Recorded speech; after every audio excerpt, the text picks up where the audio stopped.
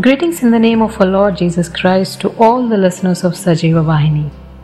Our topic for today is, what is the meditation of your heart? Psalmist says, let the words of my mouth and the meditation of my heart be acceptable in your sight. The words that we speak and the thoughts we meditate in our heart have a connection. Bible says, out of abundance of heart, mouth speaks. Meditation is not memorizing or quoting a scripture, because even Satan quotes scriptures to Jesus during the 40 days of fasting in wilderness. Meditation is allowing the words and thoughts to settle in your heart, which happens only when you constantly think by giving it time on a daily basis. Psalm 49 says, the meditation of my heart gives understanding.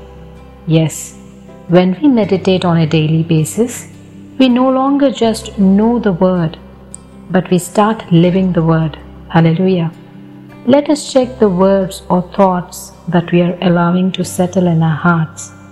Are they thoughts of worry, thoughts of jealousy, pride, unforgiveness, complaining, lustful thoughts? If we meditate, that is, spend more time thinking about these things and expect God's word to work in our lives, it's not going to happen. Let us see what God's word instructs us on this. Philippians 4:8 says, whatever is true, whatever is noble, whatever is right, whatever is pure, whatever is lovely, whatever is admirable, if anything is excellent or praiseworthy, think about such things. By doing this, we renew our mind. No wonder Lord instructs Joshua to meditate on Word of God day and night to make his way prosperous.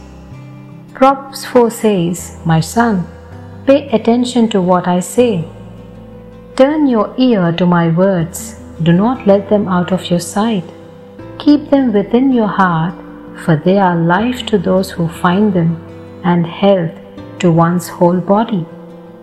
Meditation on Word of God gives us good success, makes us wiser than our enemies.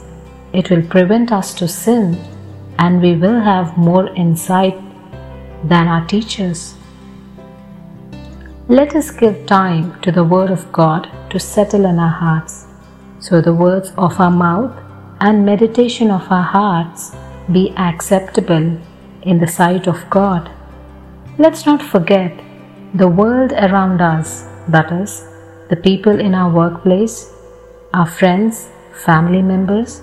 Look at the way we live and not what we say. It's good to remind ourselves our actions speak louder than our words, and the actions and the life we live depend on the meditation of our hearts. May the life-giving Spirit of God help us to walk in this revelation. Amen. God bless you.